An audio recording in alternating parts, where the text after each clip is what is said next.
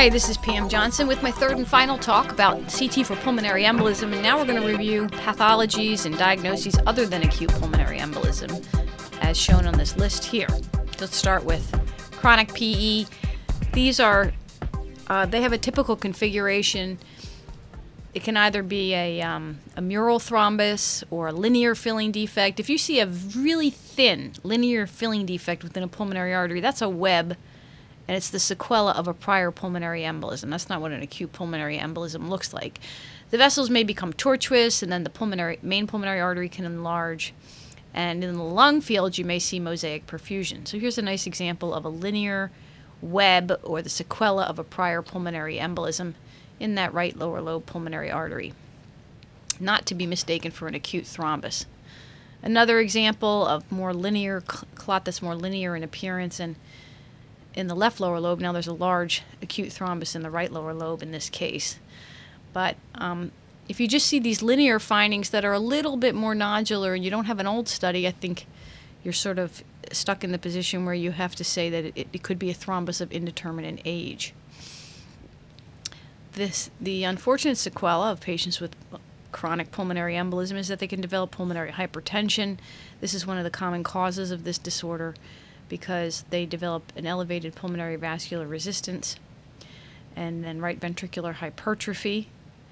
This has a very poor prognosis with median life expectancy of less than 3 years. There are a number of papers that evaluated the main pulmonary artery caliber to identify whether there's a cutoff that indicates that the patient has pulmonary arterial hypertension. And one of the things that we tell our residents is to be very careful. This is a diagnosis that carries a very, very high mortality and a poor outcome. So, unless they have the diagnosis of pulmonary hypertension, our interpretation is always that the pulmonary artery is enlarged, which can be seen in the setting of pulmonary hypertension. And we use 34 millimeters, 32 to 34 millimeters as the cutoff to indicate that the main pulmonary artery is enlarged. We have a study that's coming out of Hopkins showing that it really does correlate with the patient's age and that the pulmonary artery may be larger in older patients and may not necessarily indicate the presence of pulmonary hypertension. And then one important caveat is that if the patient has pulmonary fibrosis, the pulmonary artery can dilate in the absence of pulmonary hypertension. So these patients should not be necessarily assumed to have pulmonary hypertension. In this study, they found that the upper limit of normal was found to be 29 millimeters, but we use a higher number. We use 32 to 34 millimeters as our cutoff for indicating pulmonary hypertension in the main pulmonary artery. One of the other findings is the artery to bronchus ratio, and if that's increased, that's a very specific indicator of pulmonary hypertension. Nice example of a very dilated left pulmonary artery, 35 millimeters. So in that case, that would be considered very suspicious for the presence of pulmonary hypertension. So let's talk about some of the conundrums that we all face often in practice.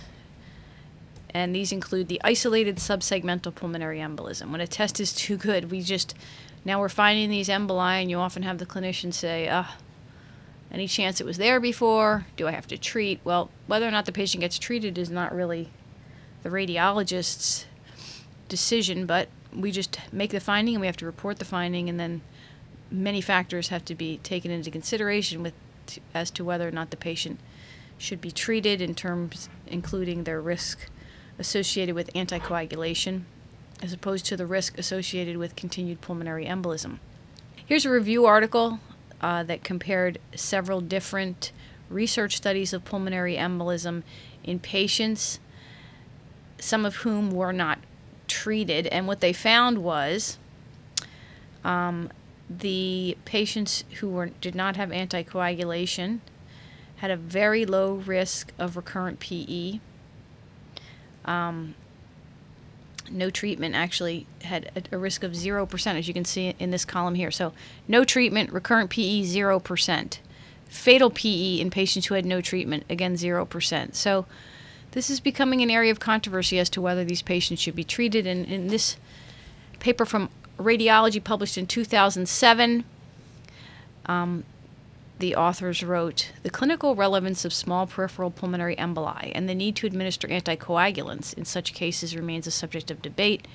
As recently emphasized, there are 3 clinical scenarios in which most would agree that even a small embolus requires treatment. These are patients with a small embolus and inadequate cardiopulmonary reserve, so they're at risk if they develop more embolism, patients with a small embolus and coexisting DVT, or those who have recurrent small emboli, to prevent chronic PE and pulmonary hypertension." Paper then went on to say that there are some patients with small pulmonary emboli and no DVT in whom the risk associated with anticoagulation will outweigh the benefit. And in these patients, perhaps anticoagulation is not the most prudent course of action. But as we know, this is an area of ongoing investigation and controversy. Okay, moving on to some of the unusual causes of pulmonary embolism. Here's a patient with a large left gonadal vein thrombus, shown here on the left side. And this can cause pulmonary embolism in a very small percentage of patients. So here's another patient with a right gonadal vein, right ovarian vein thrombus, who also had a right lower lobe pulmonary embolism. So just important to recognize that there is a risk of pulmonary embolism associated with gonadal vein thrombus. The next is a quiz case. We can see thrombus in the right pulmonary artery, but it's not the typical appearance for a large bland thrombus. And in fact, it's heterogeneous and enhancing. And this is a tumor thrombus in this patient with a very large right-sided renal cell carcinoma. So that can occur when the RCC invades the inferior vena cava, and then the tumor thrombus disseminates into the pulmonary arteries. Another challenging case. This looks like bland thrombus. It looks like a large saddle embolism filling the pulmonary artery in this patient who had hemoptysis despite a 3-month course of anticoagulant therapy. So just so you know, this was how the first scan looked, and 3 months later, this is how the scan looks again. Completely unchanged. When you see a case like this, you need to start to worry about pulmonary artery sarcoma. It's very, very rare. But if the patient's anticoagulated and there is absolutely no change in the appearance in a large thrombus that fills the pulmonary artery, you need to be concerned and start to consider this as an alternative diagnosis. It's often misdiagnosed as a PE, and the way the diagnosis is made is that they fail the treatment with thrombolytics. The characteristic findings described in the literature in patients with pulmonary artery sarcoma are that the thrombus occupies the entire lumen of the main or a proximal pulmonary artery. The artery may be expanded. If the attenuation is heterogeneous with necrosis or hemorrhage or ossification, that really should increase your suspicion even further. And certainly if you see extraluminal extension or the presence of metastatic disease, then you should be very concerned that the patient actually has a sarcoma. Of note, though, chronic pulmonary embolism can calcify as well. Let's talk about some of the zebras, or more unusual clinical situations and findings in the pulmonary arteries. The first being congenital heart disease. These studies can be very difficult to perform, especially if patients have shunts and baffles. They have altered hemodynamics and altered anatomy, and it's very difficult in some of these patients to get a high-quality study. So one of the common indications we'll see is a patient with a Fontan shunt, and they have shortness of breath and are concerned that it could be a pulmonary embolism. Important to understand how to protocol these cases. You cannot use the standard pulmonary artery timing.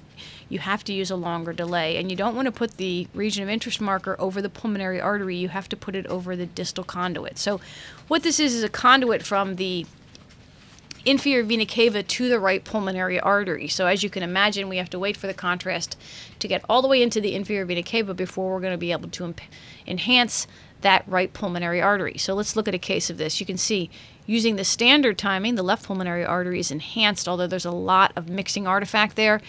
It's markedly enhanced compared to the right side, which has absolutely no enhancement. So the right side can't make any sort of determination as to whether there's thrombus, and then on the left side there's so much mixing artifact it limits your ability to determine whether there's a PE. So here's the same patient, so we're going to compare the standard timing and the delayed timing, As you can see, in the delayed timing, of course, the enhancement level is much lower, but both the right and left sides are enhanced. Now here's the conduit. As you can see, on the delayed scan, the conduit has filled in with contrast, which is going to enable enhancement of the right pulmonary arterial system. Again, here's the conduit. On the standard timing, there is no contrast there, and so there's no way that contrast can reach the right pulmonary artery system. On the delayed scan, we've filled the conduit and the right pulmonary artery system. Another pitfall in these patients who have had, if they've had a Blalock-Taussig shunt, this is so critical. You have to look back at their history, and you may have to go back through multiple documents and records in your EPR to see if they've had Blalock-Taussig shunts as a child, because these can calcify or they may ligate them.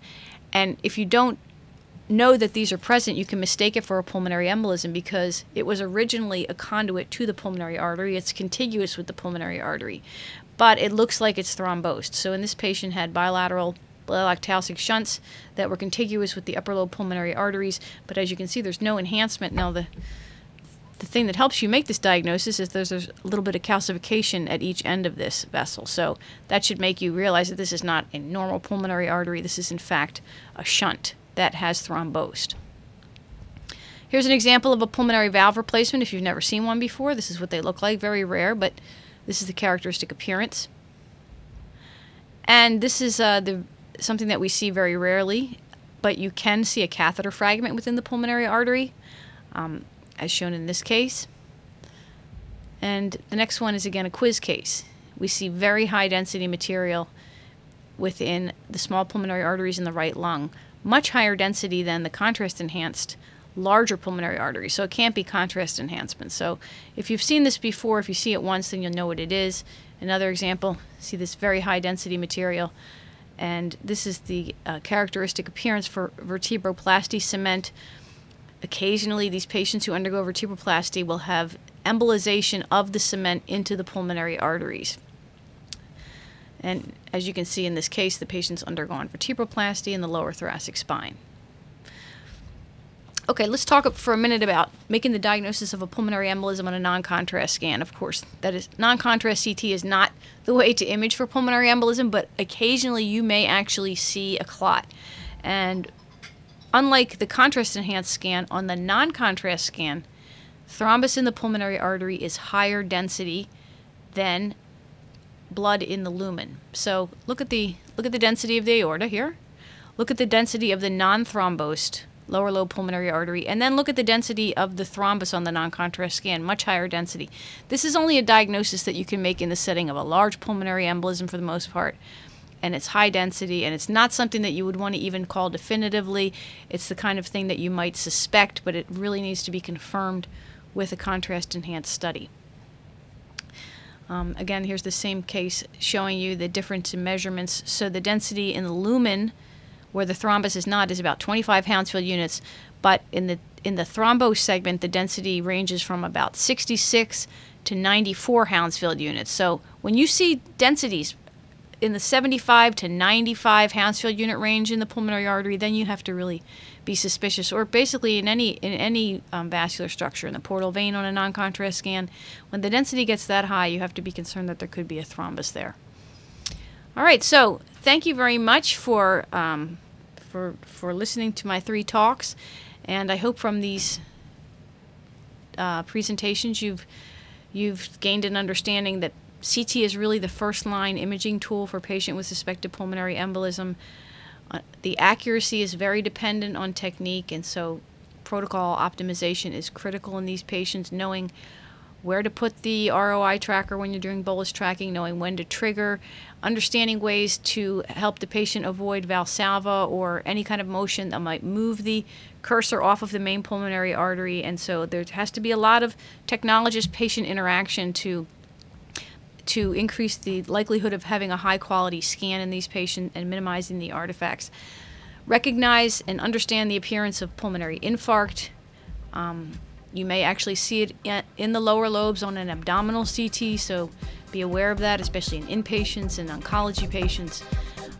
And then some of the more unusual things that we reviewed within the pulmonary arteries that you may encounter on CT. So, thanks so much and have a great day.